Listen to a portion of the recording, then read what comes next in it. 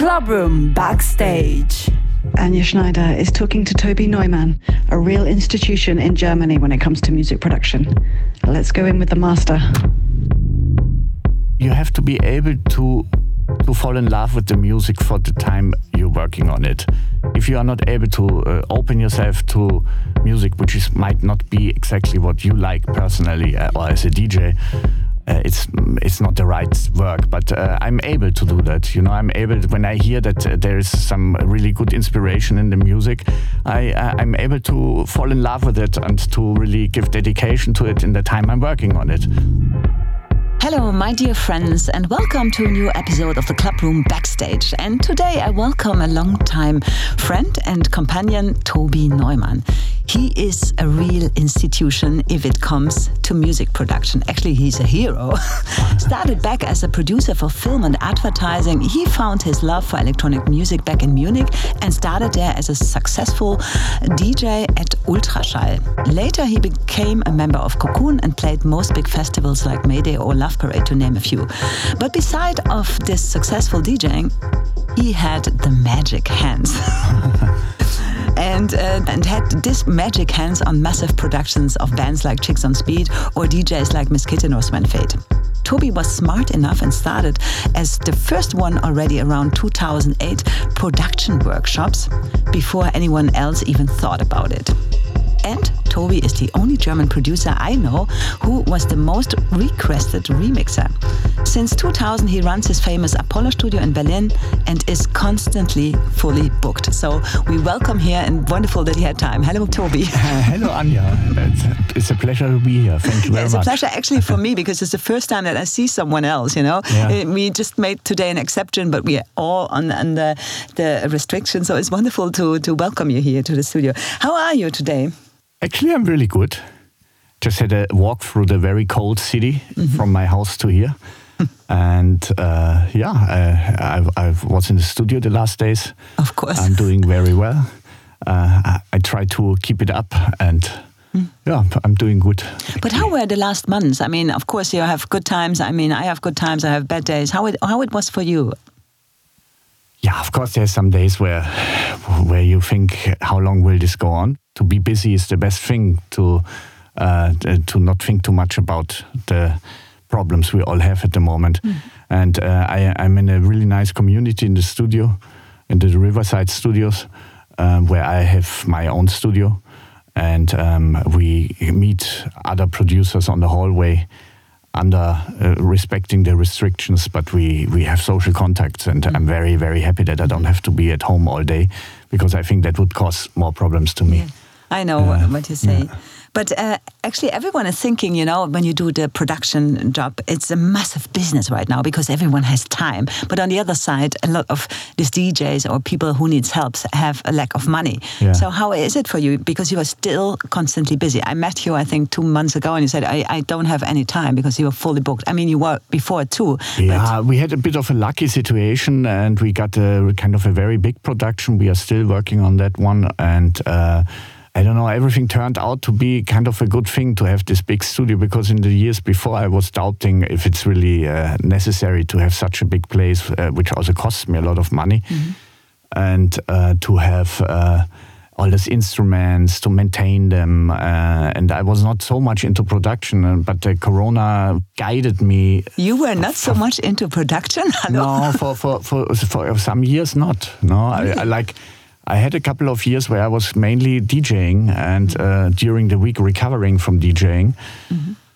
And it took me also a while to get my confidence back. But after the year 2020, where I was really constantly working, I also feel this joy again, and also have the kind of success with the results. You know, and this was not from the beginning like that, because the skills of production increased so much in the years where I was not working that much. It was not that I could just easily jump in again and be directly on the front line of. I never had this feeling. I always thought you were enjoying this because you were always on the top for me, and it never seems to be different for me. This is really surprising me to hear that. No, it was like it was a way back, you know.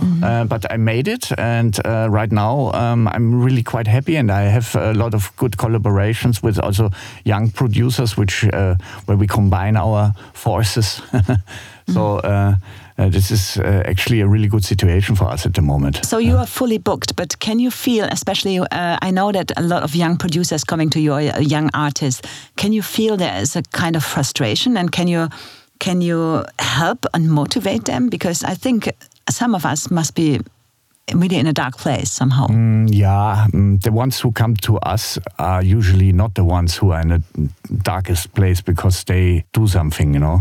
I think the ones who would not do anything, and I don't meet them that much. I mean, I know that there's a lot who really suffer, but the guys I'm working for and with are actually, just concentrating on their production, and I think many of them stock up music for the next years. Yeah, you know? But do you think it's important to be there? Because I know also some artists, they were saying in the beginning, oh, no, I'm not releasing anything or produce anything because I can't play anyway, so let's keep it quiet. But I think it's maybe the wrong way. How do you see it? I mean, it's up to, this is the decision of everybody, but I mean, of course, you hear that the music changes a little bit. The fully functional techno stuff is more exchanged to some more musical stuff. So from the musical side, it's actually interesting to see what people do in these times. You know, for instance, I mixed the album of Damien Lazarus in the springtime last year. And it was a really nice journey musically. He composed with his producer together in Italy. He was locked away for 2 or 3 months, but he was able to go to the studio every day, which is just next to his house somewhere in Tuscany. And music-wise, you could really hear it. Yeah? There were some really mental tracks and some vocal tracks, and so I mean, he was always quite open-minded with the music, and not so narrow from his style, but. I think it was a very nice work. So it was a good example to hear what people do in these times. You know, it's quite interesting that you name it. You said I had Damien here also for backstage, and he was naming you too. Mostly, the most artists I know, they're really careful with like, oh no, I went to this and this, and I went to Toby to get some help. Actually, how you get new clients and how easy are they to use their name and tell, I was at Toby Neumann because there was a point where I couldn't do my best, so I need a professional help. I mean, this is actually, that's my work. My work is to help finishing music and to have a second pair of ears. The magic hands, like I told you at the beginning. It is like this. Thank you, Anja, but I would not go that fast. But Damien also, for instance, really explained to me why he wanted to give it to me, because he said I'm open-minded in the way how I'm producing, and he's also really interested in my opinion. So, and what you do in the stage of the mix down, it was mainly like to put kind of the last finish on it, you know. You polish the music at the end and maybe put some ear candies into it and kind of finalize it, you know. And this mix down work, many people don't even know that anymore. That mix down is something absolutely crucial for when the music is done. There still has to be mixed, you know. I mean, many people do that in the box. Can you explain it a little? What is the secret? I mean, you have, for instance, let's say a regular track has something between 20 and 30 tracks. I put them on different channels on my huge mixing console and add some room reverbs. I compress some signals. I put more density to the drums, and then I send them like a draft of the mix, and then they listen in their environment about it, and then usually you do a revision. You do 1 or 2 revisions. Sometimes you have to do more. So that means that they say, can you please change this? Can you please change that? And sometimes they start to hear all the elements more good because of our work. And then decide that some parts they have to remove some parts, or they put some parts louder, and that's actually in this case it's a mixed down work. And I would call this also, maybe this is a bit of a production on top to the production they made, you know. But can you name it as a job? Because it's something what is art. And I think there must be a personal heart in everything you touch. And art is personal. So can you difference this? Can you make it like with a distance, with a business, you know? Yeah. I mean, I think you have to be able to fall in love with the music for the time you're working on it. If you are not able to open yourself to music which might not be exactly what you like personally or as a DJ, then it's not the right work. But I'm able to do that. You know, I'm able to, when I hear that there is some really good inspiration in the music, I'm able to fall in love with it and to really give dedication to it in the time I'm working on it.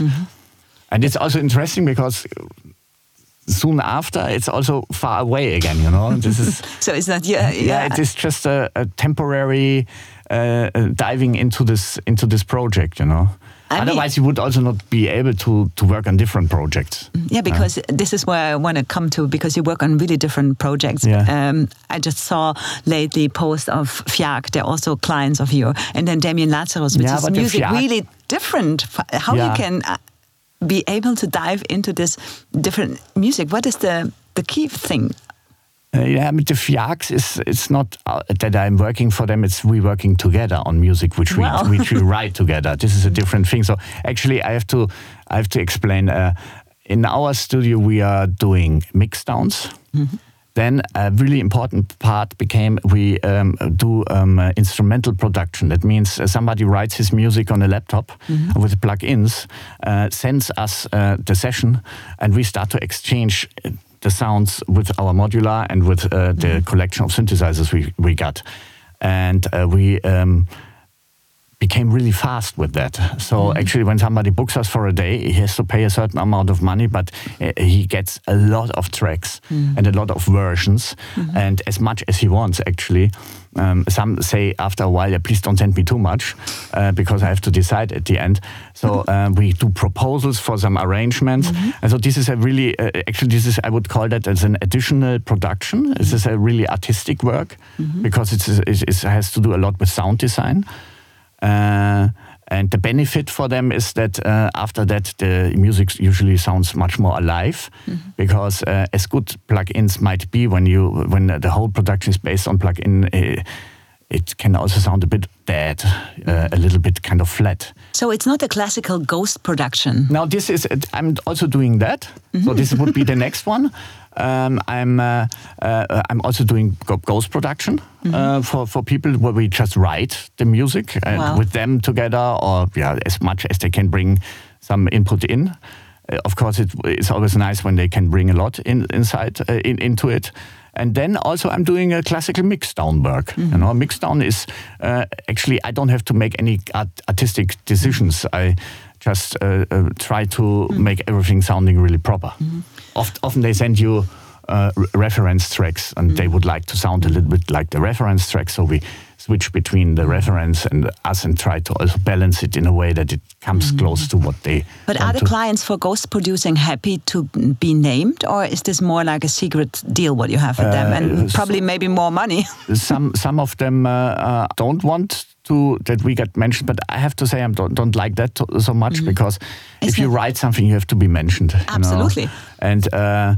And I know that it became quite common that some artists always releasing under their name but did not really create it.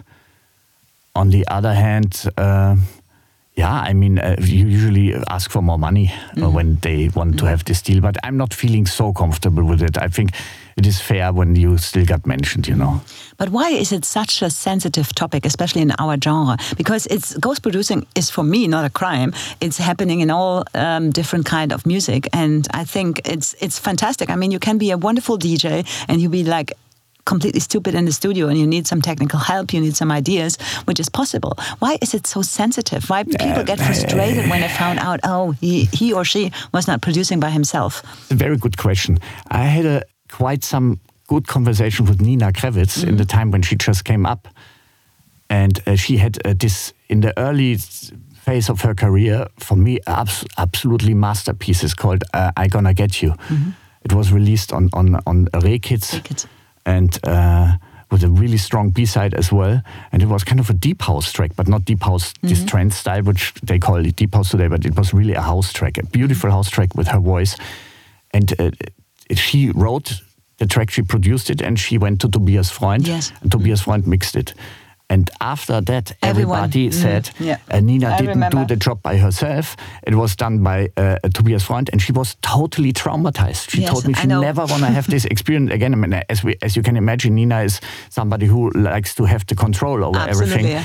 And me personally, I have a lot of respect for what she did, what the career she made. So I was always very positive to her, and also told her, listen, when I was still working as a sound engineer, Michael Jackson released the King of Pop album. It was like one CD was with the old tracks and one CD was with the new tracks.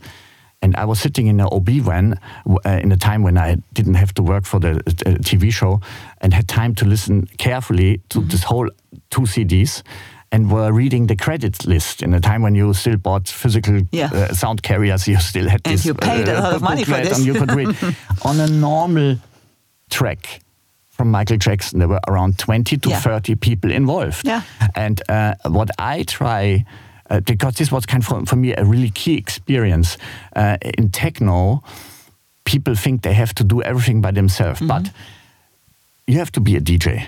You have to be good in fashion today, really important. Nowadays, yeah. So you have to be a writer of music. Yeah. You have to be an engineer.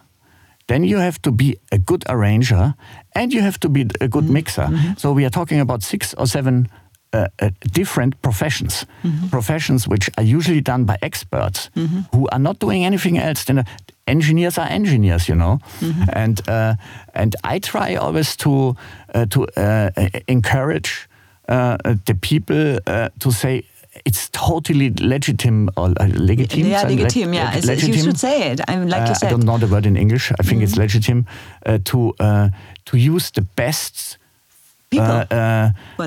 forces for all these little details, because a music production only sounds so good, like, I don't know, old Phil Collins tracks or disco tracks. The level of production in this time is absolutely not reached anymore today, because everybody thinks he has to do everything by himself and try to hide if he gets help. I think this is very odd, because that's not how you make really good music. I'm a huge fan of Trevor Horn. For me, Trevor Horn is, beside Rick Rubin, the biggest producer ever. And this Trevor Horn, there's some really nice videos from him talking about the way how he used to work. Of course, there was more money involved in the industry in the 80s. He said, first of all, never take a project studio, always take a big studio. The people have to have the feeling that every day is precious. They are in this big studio. Then if you have the second best percussion player in town or the best, always take the best. And then let him play and just shut up. Don't say too much. So he was telling some of the secrets, how he created his incredible work, incredible work. I mean, from Seal to Propaganda, from like what this guy, Frankie Goes to Hollywood, Grace Jones, that's all masterpieces, And so you don't create something like that alone in your chamber. No. So my goal is to bring a little bit back, as far as people can afford it, of this production culture, because at the end you want to hear the track more often when it's done like that, And I mean, of course, it's a budget thing, but often many tracks which got released are also sounding so poor because they are just especially now done on Ableton in a box, and I mean, because everything is not. There's 2 weeks they are hot, and then which was the last timeless track you played as a DJ? Yeah, this is of course another thing, that many of those tracks are not lasting longer than 4 weeks, and even Stranger in Moscow from Michael Jackson, even if it's not his best track, but you hear it today and you say, wow, fucking hell, what did they do, So those tracks last longer, and I think when you put a bit more of effort and love into a production, then you will also have at the end, a product which you might even listen to in a couple of years, you know. Yeah, but did you ever decline someone for ghost producing? Yeah. Mm. I don't want to name, but no, I don't want to hear the name. There was the person who came and who really said, "Okay, I don't want that you guys mentioned. I just want to have done." She thought she can go to the supermarket and just select 3 tracks from the stock, and this was too cheesy. Like we rejected it. Yeah, because I was looking today when I was googling ghost producing. There are really sites where you can order some tracks, you know, especially in the genre, and you pay a certain amount of money and you get the tracks out of it. And sometimes you can hear it also that people using it. But I am also like absolutely agree that you have to be named, because I was always naming it. Everyone knows it that I work with someone, and I'm absolutely not shy. But Anja, you are the driving force, and I think it's totally, again, this word, which I'm not sure if I spell it right, legitimate, because first of all, you mention it, and then you bring this energy, and you also have an idea what you want, and you can express it, you know, and at the end it sounds like Anja Schneider. I had a really long and very interesting conversation with one of the big producers of the 0 years, Martin Buttrich, who first made Timo Maas really famous, and then helped Loco Dice to become really famous. And I mean, Loco Dice is not only famous because of Martin, but Martin was a very important part of the success of the growing of Loco Dice. And Martin told me when he's doing a track for himself, he works 2 or 3 days, and sometimes he just throw it away because he's not happy. He's like, when Dice came to the studio, it took 2 or 3 hours, and then there was already something there. So even if Dice might not be able to write something, he has a very clear idea of what he wants to do, and then he's working it out with him. So actually, you need always the leader, the inspirator, and you need the expert. So I think it can only be a win-win situation when 2 forces come together, you know. But how easy you can let tracks go, because you said it, you name it. Sometimes I have the feeling that some of the producers that, you know, they can't say, okay, it's done, it's perfect, it's good. Like the same story you told me from Martin Buttrich. Is it easy for you to say, it's done, it's ready, I can't do better? I was a bit stubborn for many years because I was always thinking I need to this is a production technical thing, but I tell it now for the ones who are interested. I was very stubborn and said, okay, I always put it on a mixing desk on many different channels. So, and I'm working analog. I don't have a full reset programmable console, so I have to every time build it up again. And this made me very slow and a little bit stiffy with the way of working, because the mixing desk was blocked. And when you were not happy with the result, you had to either take pictures and then reset everything. And then now, working with a lot of young people at the moment, I stopped rejecting the in-the-box working. So now I have the possibility to do until a certain stage. We record everything analog, but then we work in the box only with a stereo output, and then you have the possibility to open the track 2 weeks later, and this is the best thing when you just do other things, you watch some TV series, you listen to other music, you work on other projects, and then suddenly you open the track again and you see directly, okay, this is wrong, this is wrong. Here I have to add this. Here I cut 4 bars out, and actually I enjoy so much that I stopped like blocking this way of working. I would love to hear your library actually now. And this helps a lot. I mean, to leave it for a while and then go back to it. And then once it's done, then you mix it down on the console, which is also somehow an advantage because you cannot spend too much time on it. On one day you have just to let the bullet out of the rifle, and then it's done, you know. Yeah, but you mentioned it. You have a lot of analog stuff in your studio. You run your studio called Apollo Studio, which is really well known, and where people even can book you and can see what you are doing. How much you spend money in this? Did you ever been wrong, or did you ever say, okay, I don't need this machine again? Yeah, a few things I regret that I bought it, but more like digital clocks for a lot of money, and which you don't really need and stuff like that. But the synthesizers I bought are all investments. So it's like a Rolex watch. I had a Jupiter 8 since '88. Wow! When the people all wanted to use the EX7, and I bought Jupiter 8 from Eberhard Schöner, as a famous musician from the '80s. Absolutely. And I bought it for 800 Deutschmarks, and this one got stolen. It's like around 500 euro. And this one I got robbed in my studio in 2005 in Berlin. And they stole almost everything, like 909, 808, SH101, the SE1, the Jupiter 8, all my old guitars I used to have in the band. It was a very, very, like 42 items were stolen. A damage of around 60,000 euro. And thanks God, I had a really good insurance, and I still kept all the old invoices. So I made a huge statement for the insurance, and they gave me the money for buying the stuff for the used price, which I had to pay at this time. So in 2005, there was one more little valley where you could get 909s, where you could get 101s or Jupiter 8s for kind of a reasonable price. But right now, the amount, they are so expensive, you know. So actually, I just maintain them in a really good way, and maybe one day, if I want to stop, I can sell them, and people can use them for. It's a maintenance work, and of course I invest from time to time. But I mean, at the moment it's really paying back, you know. So I'm not regretting it. So you are very German. So you kept all the invoices and stuff like this. Did you ever had a business plan for Apollo Studio? No. Okay. No, but it worked out. I'm not such a good businessman. I mean, in the times when I was really playing a lot, there was enough money to buy also the modular thing. The modular thing is a really terrible addiction, you know. I started when I was with Ono Özer going to the studio of Ricardo Villalobos, and he was already into the modular, and then Ono and me looked at each other, let's buy one of those cases and start with it. And it was only the start, and then we both started to buy and more and more and more and more.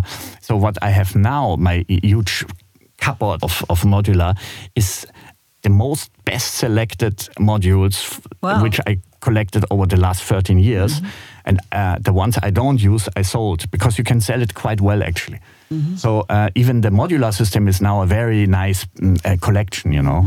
So, the best thing about it is that I am also really able to use it as an instrument, and not as an abstract sound machine, but really we use it as a synthesizer. But how much time you actually spend to learn? Because you also said, you know, my production skills, you doubted it. There was the time which was not good. But how much time you spent actually to discover all these new instruments, this new gear? Tutorials. Okay. Tutorials. There's one company called Make Noise, and they make the best. But you have tutorial. To try, and No, I'm sitting in the evening. I'm watching the tutorials before falling asleep, which is also much better than to see any bad news from the world or some kind of brutal movies. I'm watching those tutorials, fall asleep, and the next morning I have some ideas for patching. So I have to say that really the YouTube tutorial business helped me a lot to discover also the functionalities. And I mean, this is almost everything you can learn on YouTube today. But actually that you came on this point, it brings me to a point of view, because you were really the first ones around 2000, whatever, 8, where you did your first masterclass or tutorial. But that's not exactly true. I have to, like what I did, I made a tech talk. Wow. And this tech talk, like with Holger from what is it called? Electronic Beats. Electronic Beats, was watched a lot from other people. But it was not a business, it was not the idea to now teach the people. But we started with a touching sound, which is this course. Before Corona, we started in 2018. And 2018, I thought it was more before. The real... Because you said in one interview, Martin Oetsch was your first guy who came to your lessons. This is another thing. I had interns. And I had 4 interns. So the first intern was Martin Oetsch, who later founded Whitest Boy Alive, and was one of the best learners I ever met, because he learned not only producing, because he also recorded all the first songs of the Whitest Boy Alive. He recorded in my studio, like the first recordings, and then he went to some other place and recorded more. And he learned to play bass incredibly, and he also built up the label and everything. So it was very amazing to see how fast he grew, you know. And the second intern I had was Bin, And Bin became really famous in this kind of young vinyl scene. He has his own label. He learned some things for producing in my studio. Later, Ono Özer taught him a lot, and he became also really quite in a good position with his label and with his DJing. And then I had Ludwig, which was the ex-boyfriend of my daughter. I remember this. Who also have been in my. He had a really hard time, I guess. Yeah, he was. It was very nice because he helped me at the moving from the studio from Mitte to Kreuzberg. This is why the ex-boyfriend from the daughter is supposed to be. Yeah, and then but he lost his passion for it. And then I had Fadi, and Fadi Mohem is now really like very much on the way up. It's like one of the most talented persons I ever met, who would definitely be on the same position now if he would not have been in my studio. But of course, he learned things in my studio, and I learned also from him. And through him, I started to work with this whole gang from Spandau guy, and also with Fiak, the Fiak guys, when they were still free. I met them for the first time with Fadi. He brought them to the studio, and we directly had a really nice vibe. And they give you so much. What I like so much about those guys, they give you so much respect for what you are, but I give them also respect for what they are, you know. So actually, it's a very good situation. And now we are working on an EP with the Fiaks, and I learned so much from the way how the young people work, you know, in many ways. So I can only recommend this to share. You know? But you're still doing workshops and masterclasses, and you're really booked for this because you were the first one actually who did it. When you see it now from other colleagues, because everyone is doing masterclasses. They're doing it online. We are doing it physically in the studio. So our concept is a bit different. Our concept is we invite people to the studio. I have a AC controlled room. In the times before Corona, we had 8 people. Now we take only 5 or 6. They get the studio for 4 days, each 5 hours, and we try to create a track from the scratch with my machines. And I explain them the way how my studio works. I explain them why things are like they are. I explain them about the acoustics. I explain them about speakers, about the mixing, about working with the analog environment. And then I sent them home with sessions we recorded together. I let everybody of them tweak, play, and try to see which of those guys have talents. And of course, we do a little questionnaire before. We don't want to have total beginners. We want to have people who already have experience. And then we decide to which tracks we are working on. So each of them does some drafts, and then we decide together. And then help them also a little bit, explain them how I work on the computer. So some of the stages of work is definitely digitally, and then at the end I mix it for them. Wow. So, and this is kind of the concept we have, and this we started before Corona, and we rejected to do it online because everybody's doing it. But how you feel about it when you see your colleagues doing it online? Did they ask you maybe for consulting? Yeah. I got a lot of requests for doing it online, but even other people. I mean, I saw a lot of people doing this, and they ask you maybe because you are the inventor of the. No? Yeah, some ask me, yes, actually, yes. I had a couple of times people on the phone because who I would asked ask you directly if I would do something. Yeah, I mean, I just told them about actually, at the beginning, I was really encouraging them, but now it's kind of a little bit of an inflationary. So let's see how this will work. But we are promoting now our next course. Super. And what also became quite strong, as we are experts for sound design, now we got booked a lot for private courses. That means that somebody comes, just 1 or 2 guys, and there was please, we book our studio for your studio for 1 week, and please show us everything on a modular. And the nice thing about that is, you learn so much while explaining it to other people. Like for instance, I see here in the studio a beautiful ARP 2600, and I might not know it well. It's a modular synthesizer from the 70s, but while trying to explain Jan about some things, I might start to learn about it. So actually, it's the best you can do is to explain things to other people because you learn it by yourself, you know? Yeah, it's an interesting point. I never thought about it. But actually, when I look back in your career, there was like a really, really successful time where you were requested for doing remixes, and they were all massive successful. So it was always guaranteed that you made a hit. So the funny thing was you were doing only remixes. There was not really a Toby Neumann record. And how you could hold this status of being so high on the top still. Yeah, but after a while I could not hold it that much anymore. And I was like, I can be honest, and this is one of the problems. I'm not a good writer on my own. I don't have this kind of inspiration when I'm sitting alone in the studio and trying to do a Toby Neumann track. I did a few, but not many. I'm a totally team worker. In the moment, and what you do when you do a remix, it's a teamwork because somebody else had the motive of the track, and you just start to do your own version. And this inspires me. And I'm inspired in the moment I'm working with other people together, where you share the responsibility for the music. This is the way how I'm working. And now I'm over 50. I will not make a big career of a writer for my own EPs anymore. I'm doing what I can do the best, and this was the one, how you say, Knackpunkt, or like this one thing where I also could not go more up anymore without my regularly own releases. But I had to accept it because I'm not the guy who's sitting for 1 week alone in the studio. I'm feeling like instantly lonely when I'm alone in the studio. I cannot enjoy it. So I need to be with somebody together in the studio. And that's the way how I work. And I started to really accept it, But the remixing, I mean, my name was kind of angesagt. Really big.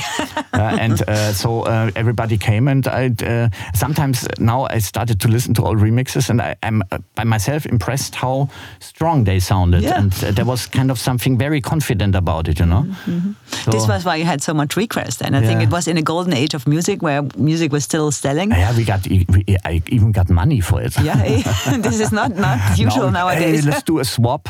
So you do a remix. I mean, the whole music production is a bit poor because there's no money anymore involved except you perform. And that's why I'm happy that I don't have to stand in the front line anymore, especially in these days now, as there is no front line because nobody can perform except a few who are somewhere in Africa or in Tulum. But I don't know how they feel about it. I don't know. I don't know. It's their thing. But I'm actually quite happy that I can now make a step back and just work in the background because there's a lot to do. And as I said, I'm really happy for the situation at the moment, also working with young people. But are you missing DJing? Not that much, actually. Really? Because you are also a DJ from the heart. Yeah. But the thing is, 2 weeks ago, I played a stream for Sunshine Live for my friend Aga Heller. And in the moment I know I have to do that, I was for 1 week checking the music. I was going to the DJ booth in the Riverside studios and trying some mixes, made a little note about which order I play. So I was preparing, and this came totally automatically. And I came well prepared and played my set. So I think I'm a machine in this moment. When there would be really requests again, I would go through my record shelf. I would try a little bit. So you can be sure I will be still prepared. And usually people dance. So when I play, and smile, So so I would still do it, but I'm not having those nightmares anymore. The DJ nightmares. I had constantly DJ nightmares for 15 years. Yeah. I know what you're talking about. It's always the same. It's different locations. The people dance, and you don't find the new track. Yeah.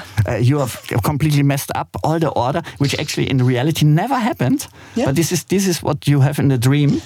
And I guess that this is only a sign that you like what you do. But this is lovely that you say it. I have it too. I always have that I forgot my stick and that the record is out. Actually, this is absolutely. And then everyone is looking at you and you're like, and it's never happened in all these years. Recently, I had one again. In Robert Johnson. I did not find, and then I played something, and I felt so bad about everything. And sometimes in the dream, I already know, shit, it's this dream again. Just stop dreaming. And Monica, by the way, also, I spoke with Monica Cruz, a dear friend, and as you all know, a really great DJ. And she also has those nightmares. Yeah. And I think that probably some doctors also have the nightmares of doing forgetting some tools in the stomach. No, and Monica is also I have this also. She's also always nervous, and she's doing this also since 20 years, same than I. But actually, coming back before you're DJing, you had actually a professional music education. You work for film advertising, and you did classical music also. Do you play? No. I mean, I was working already at this time, always together with a really good composer. Peter Horn and Martin Probst were the guys from Munich. One is also the songwriter and long-time member of the Banana Fishbones.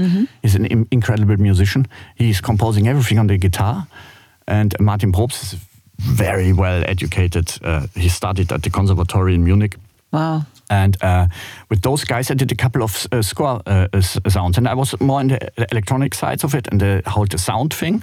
And this I sacrificed on the Altar. Heißt das Altar? Altar? Was heißt das? Maybe. On the altar of techno. When I moved to Berlin, I stopped doing that in 2002, 2003, because then I was totally focused on the DJing. And the DJing actually was an accident.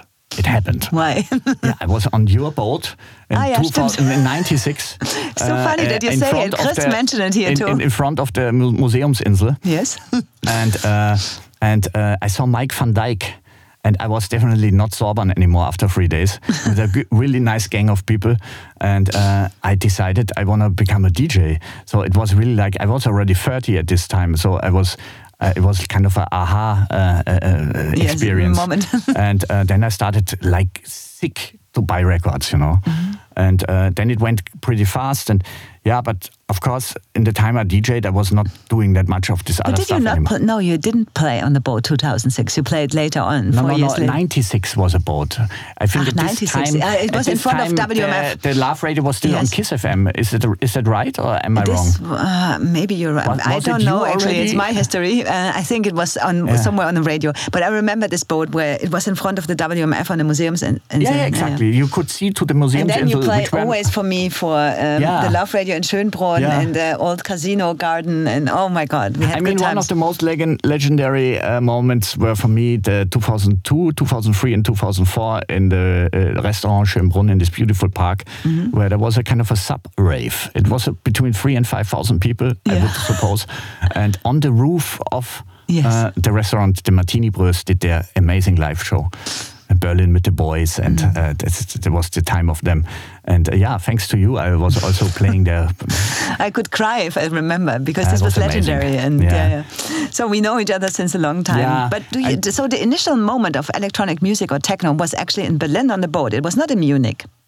Because you did your first party. But at this time, I was still living in Munich. Track, so, the first music. It was funny. At Spiegel, Reinhard Götz wrote about E-Werk.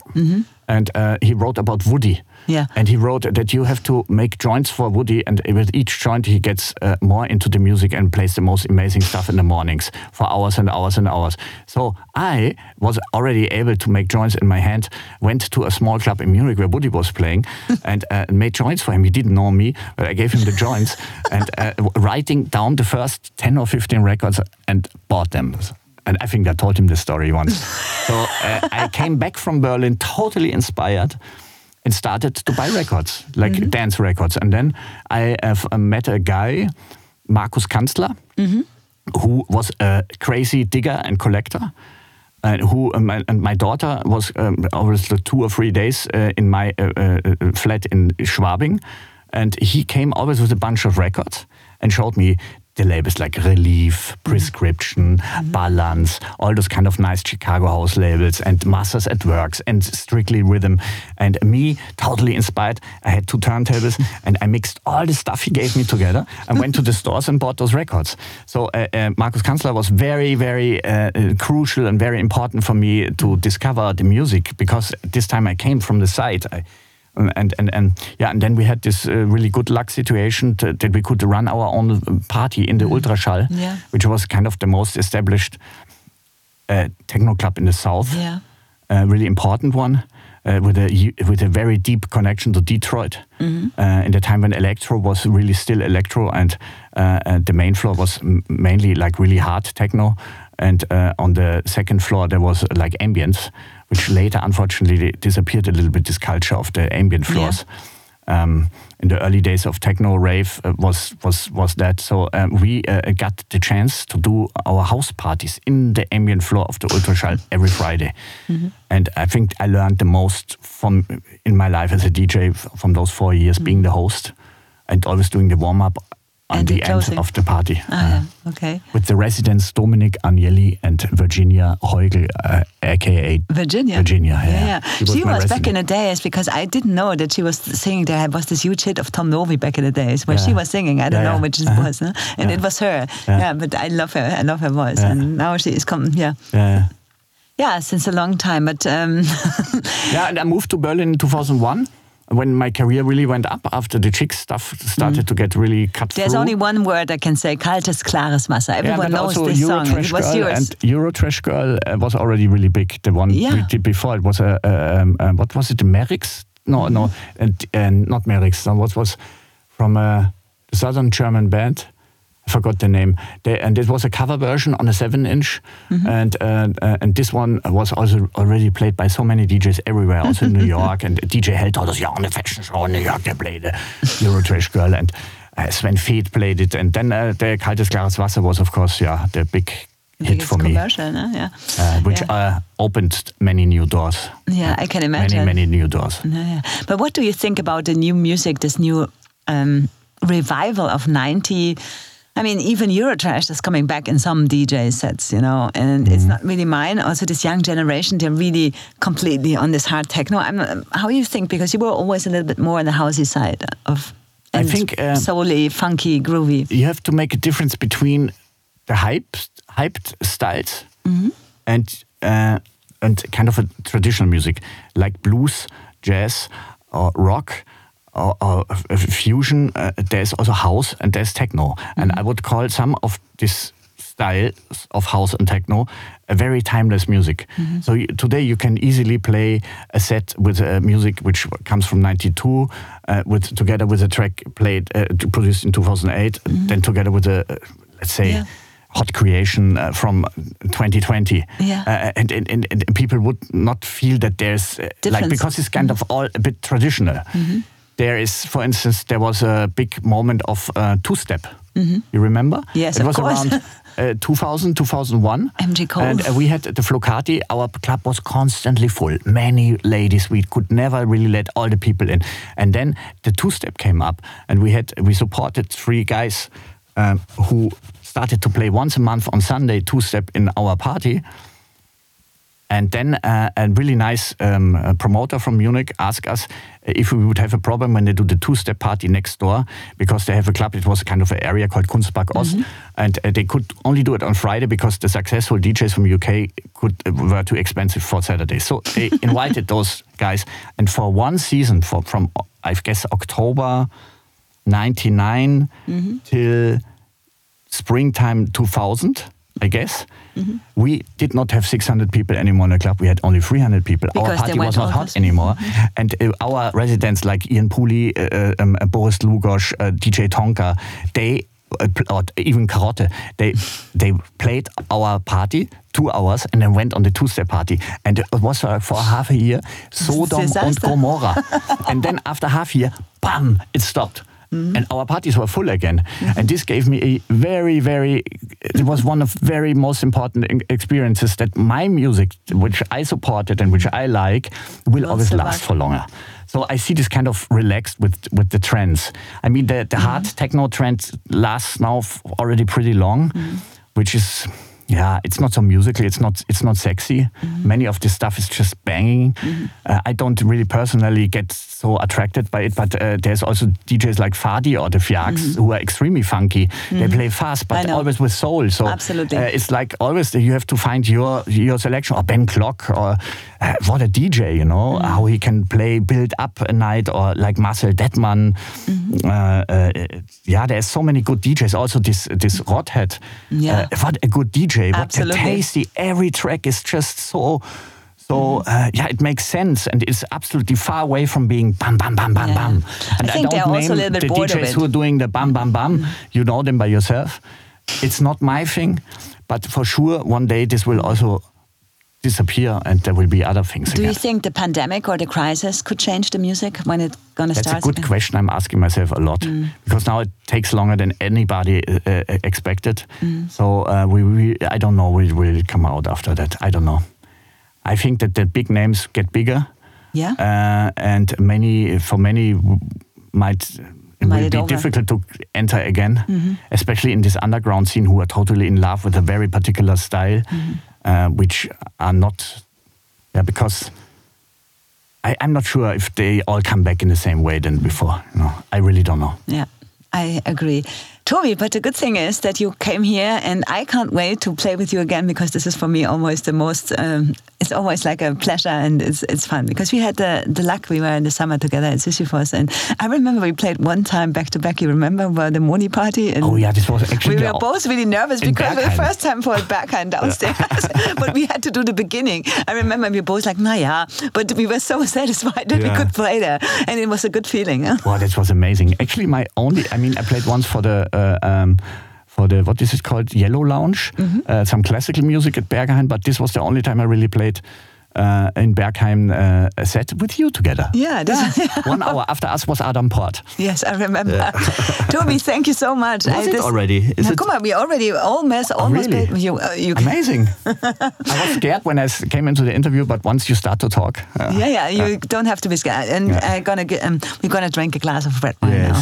And because it's actually, the good thing is today, we are here on a Saturday night, which is normally absolutely impossible to meet someone, but I had such a craving to see someone on Saturday night. So I asked Toby, can you come Saturday? Can we do it? So we can drink a glass of wine now. Yeah, thanks God I didn't have a booking this weekend. Thank you very much. Thank you, Anja. It was such a pleasure. Yeah, Thank Toby, always. It was great. Thank you very much.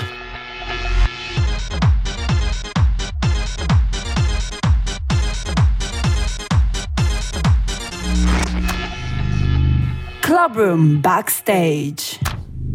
Produced at Blackout Studios.